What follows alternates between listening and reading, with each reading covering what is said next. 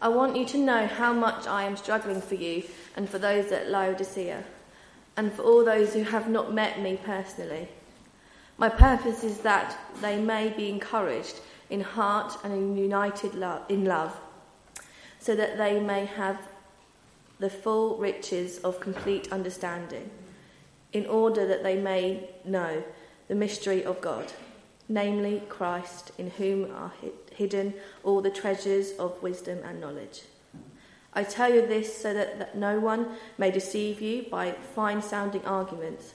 For though I am absent from you in body, I am present with you in spirit and delight to see how orderly you are and how firm your faith in Christ is. In the ruin, which is in the valley of Achor, under the steps leading to the east, 40 long cubits, you find a chest of silver and its vessels with a weight of 17 talents. In the sepulchral monument in the third course, 100 gold ingots. In the great cistern of the courtyard of the peristyle, in a hollow in the floor, covered with sediment, in front of the upper opening, 900 talents. If those words sound like a charter for treasure hunters, that's exactly what they are. They're the opening words of what's called the Copper Scroll, which was found in Cave 3 in Qumran back in 1952. And the scroll lists 64 locations of hidden treasure, the combined value of which is estimated to be in excess of £1 billion. The treasures of the Copper Scroll are among the top 10 lost treasures of the world. Others are King John's treasure carts that disappeared in the Wash when the tide came in, the secret city of Paititi, the missing Kruger millions, the lost Fabergé eggs, the Amber Room, the treasure of the Knights Templar, and the Oak Island Money Pit. And then there are shipwrecks, the Flor de la Mer, the San Miguel, and the treasure fleet of 1715. In short, there are enough missing hoards of treasure for Harrison Ford to keep on making Indiana Jones movies for the next decade or more. And there is certainly plenty of scope for those who have an abundance of money to spend their time looking to add to their treasures because they've got nothing better to do. When Paul writes to the Colossians about the mystery of hidden treasure, he's not talking about gold ingots or shipwrecks or pots filled with silver. The treasure he's talking about is the treasure of wisdom and knowledge. But before you lose interest, let me remind you that countless lottery winners have found that a sudden windfall of immense wealth has brought them misery rather than happiness. Wealth without wisdom and knowledge can be immensely destructive. But those who have wisdom and knowledge are well equipped to discover the secret of contentment without needing to win the lottery. So which is the real treasure then? The Colossians seem to have something of a fascination for esoteric questions, and that may be one reason why Paul assures them that all the treasures of wisdom and knowledge are hidden in Christ, who is the mystery of God. That's a profound claim to make. Christ solves the mystery of God. To adapt the words of Blaise Pascal, if you have Christ, you can stop complaining that God has hidden himself so much, and you can start giving thanks that he's revealed so much of himself to you through his Son. Jesus provides us with the answers to some of life's most pressing existential questions. Who am I? Why am I here? What's the meaning and purpose of my life? What will happen to me when I die? As human beings, we have the capacity and the intelligence to consider questions like these. And sometimes the burden of trying to find an answer can weigh quite heavily upon us. Sometimes we look at the world and try and make sense of what's going on, and we struggle. But it's the desire to try and make sense of things that's part of the burden of our conscious existence. We want it all to make sense, and we struggle when it doesn't. Steve Turner has written some excellent short poems. One of them is called Chance. If chance be the father of all flesh, disaster is his rainbow in the sky. And when you hear state of emergency, sniper kills 10, troops on rampage, whites go looting, bomb blasts school, it's but the sound of man worshipping his maker. Deep down we know that's not the way it's supposed to be. We should be better than that. And the Bible says we're not random products of chance. We are created in the image of God. And we were made to be better than that. We deplore the moral failings of the human race, and so does God, who made us in his image. And so sent us his Son to show us what life should be like, to show us how we should live our lives, what God is really like, and to redeem us and set us back on the right path when we get it wrong, to show us that our ultimate destination is life beyond death. We know that the world is not as it should be. And we know deep down that part of the reason for that is we are not as we should be. The message of Jesus Christ helps us to make sense of the world, to make sense of who we are, and to see what God has done to set everything right by sending his Son to die on a cross and to reconcile us to himself, so that here and now we can be raised by the power of Christ's resurrection to live our lives a different way. So Christ is the one who can offer us meaning, purpose, significance. He is the one who makes sense of the world as it is in all its chaos and trouble. He is the one who points us to how we should live. And it's because that is the case that Paul makes the grand claim that all the treasures of wisdom and knowledge are hidden in him. He is the secret of life. Yet I wonder whether it's precisely because these treasures are hidden in Christ that sometimes we fail to see the true value of what we have when we discover Christ. It's easy to underestimate the value of our faith.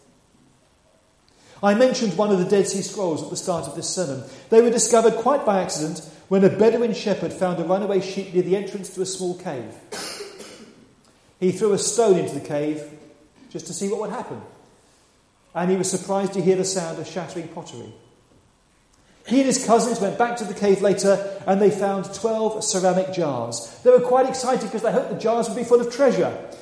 But they only contained 7 old scrolls, which they took down the market and sold for less than £100. Today, those scrolls are considered to be priceless. They didn't recognise the value of what they'd discovered. And that can be the case with those of us who find Christ. If we treat our faith as something superficial, then we will miss the true value of what we have, because all the treasures of wisdom and knowledge are in Christ. But they're hidden.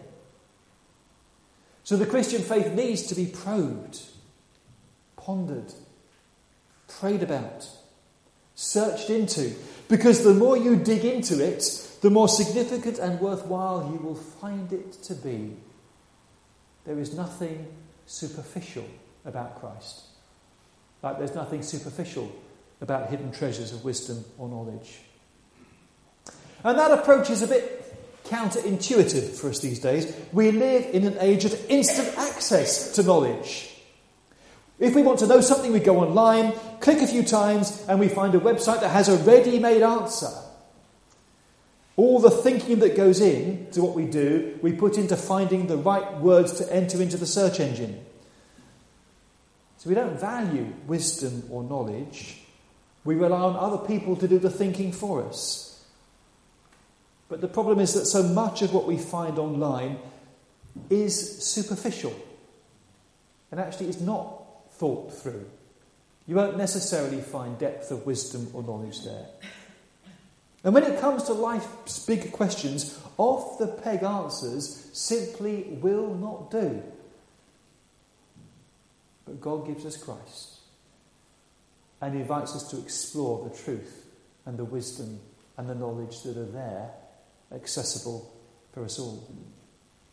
Paul doesn't simply say, whatever your question about life, Jesus is the answer. You can tick that box and move on to the next thing.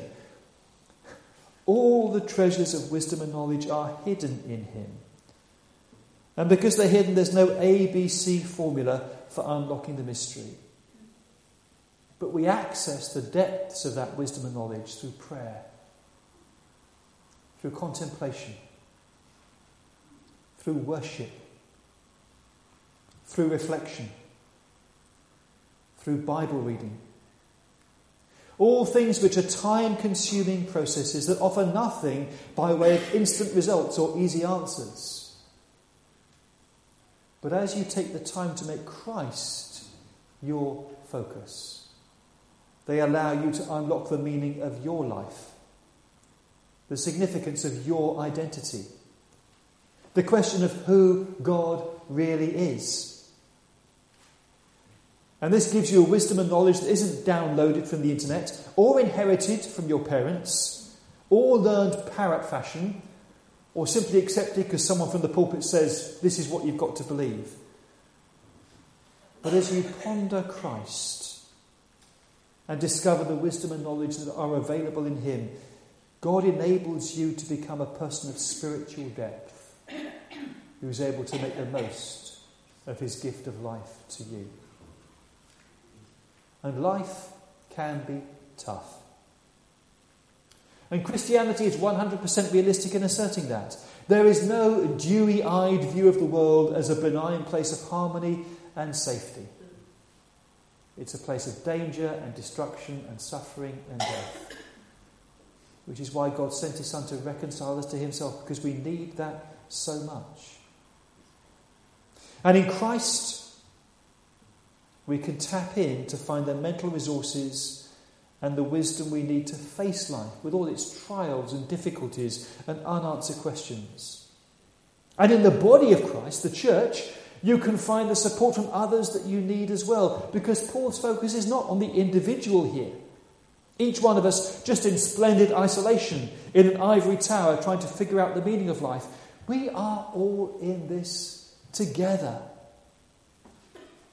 So his prayer for these Christians, whom he's never met, is that they would all be encouraged in heart and united in love as they embrace the mystery of wisdom and knowledge, which is Christ. The exact nuance of what he means is debatable, but it's perfectly legitimate to translate his words as saying that people are encouraged in heart as they are united in love. If pondering Christ gives us understanding, if we are united in love, that encourages us in heart. When we're there for each other, when we stand together, each individual heart is strengthened. And there's nothing uniquely or particularly Christian about that truth. It's common sense. But it's as true of the church as it is of any other group of people. If we are united in love, then all of our hearts will be strengthened and encouraged. And they'll need to be. Because, as I've already said, life is tough. And that may be why when Paul uses these words, he quotes military imagery as he talks about being orderly and having a firm faith in Christ. The word for orderly there is a word that's used of troops holding the line, standing in formation.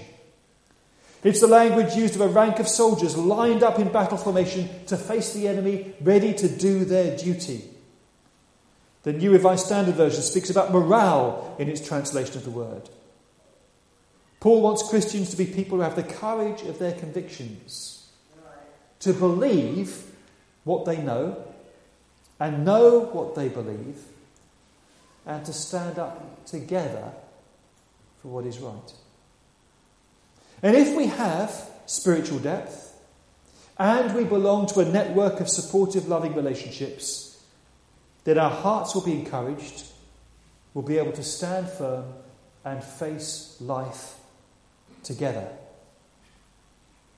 If we know deep down what we believe, and our faith is firm, and we stand arm in arm with others, then we will not end up being bewildered or disordered and in disarray.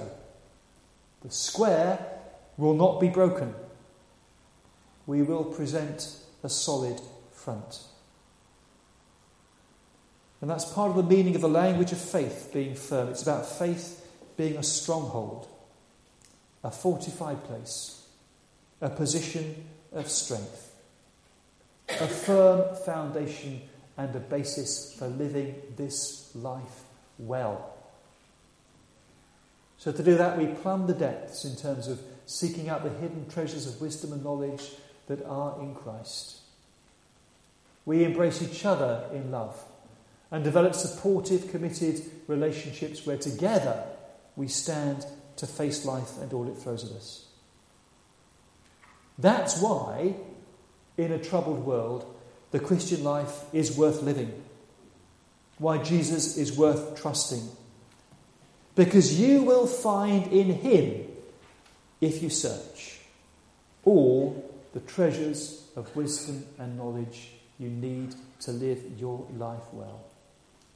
And he unites us in love with each other and encourages our hearts so that as we put our trust in him, we stand together in a position of strength.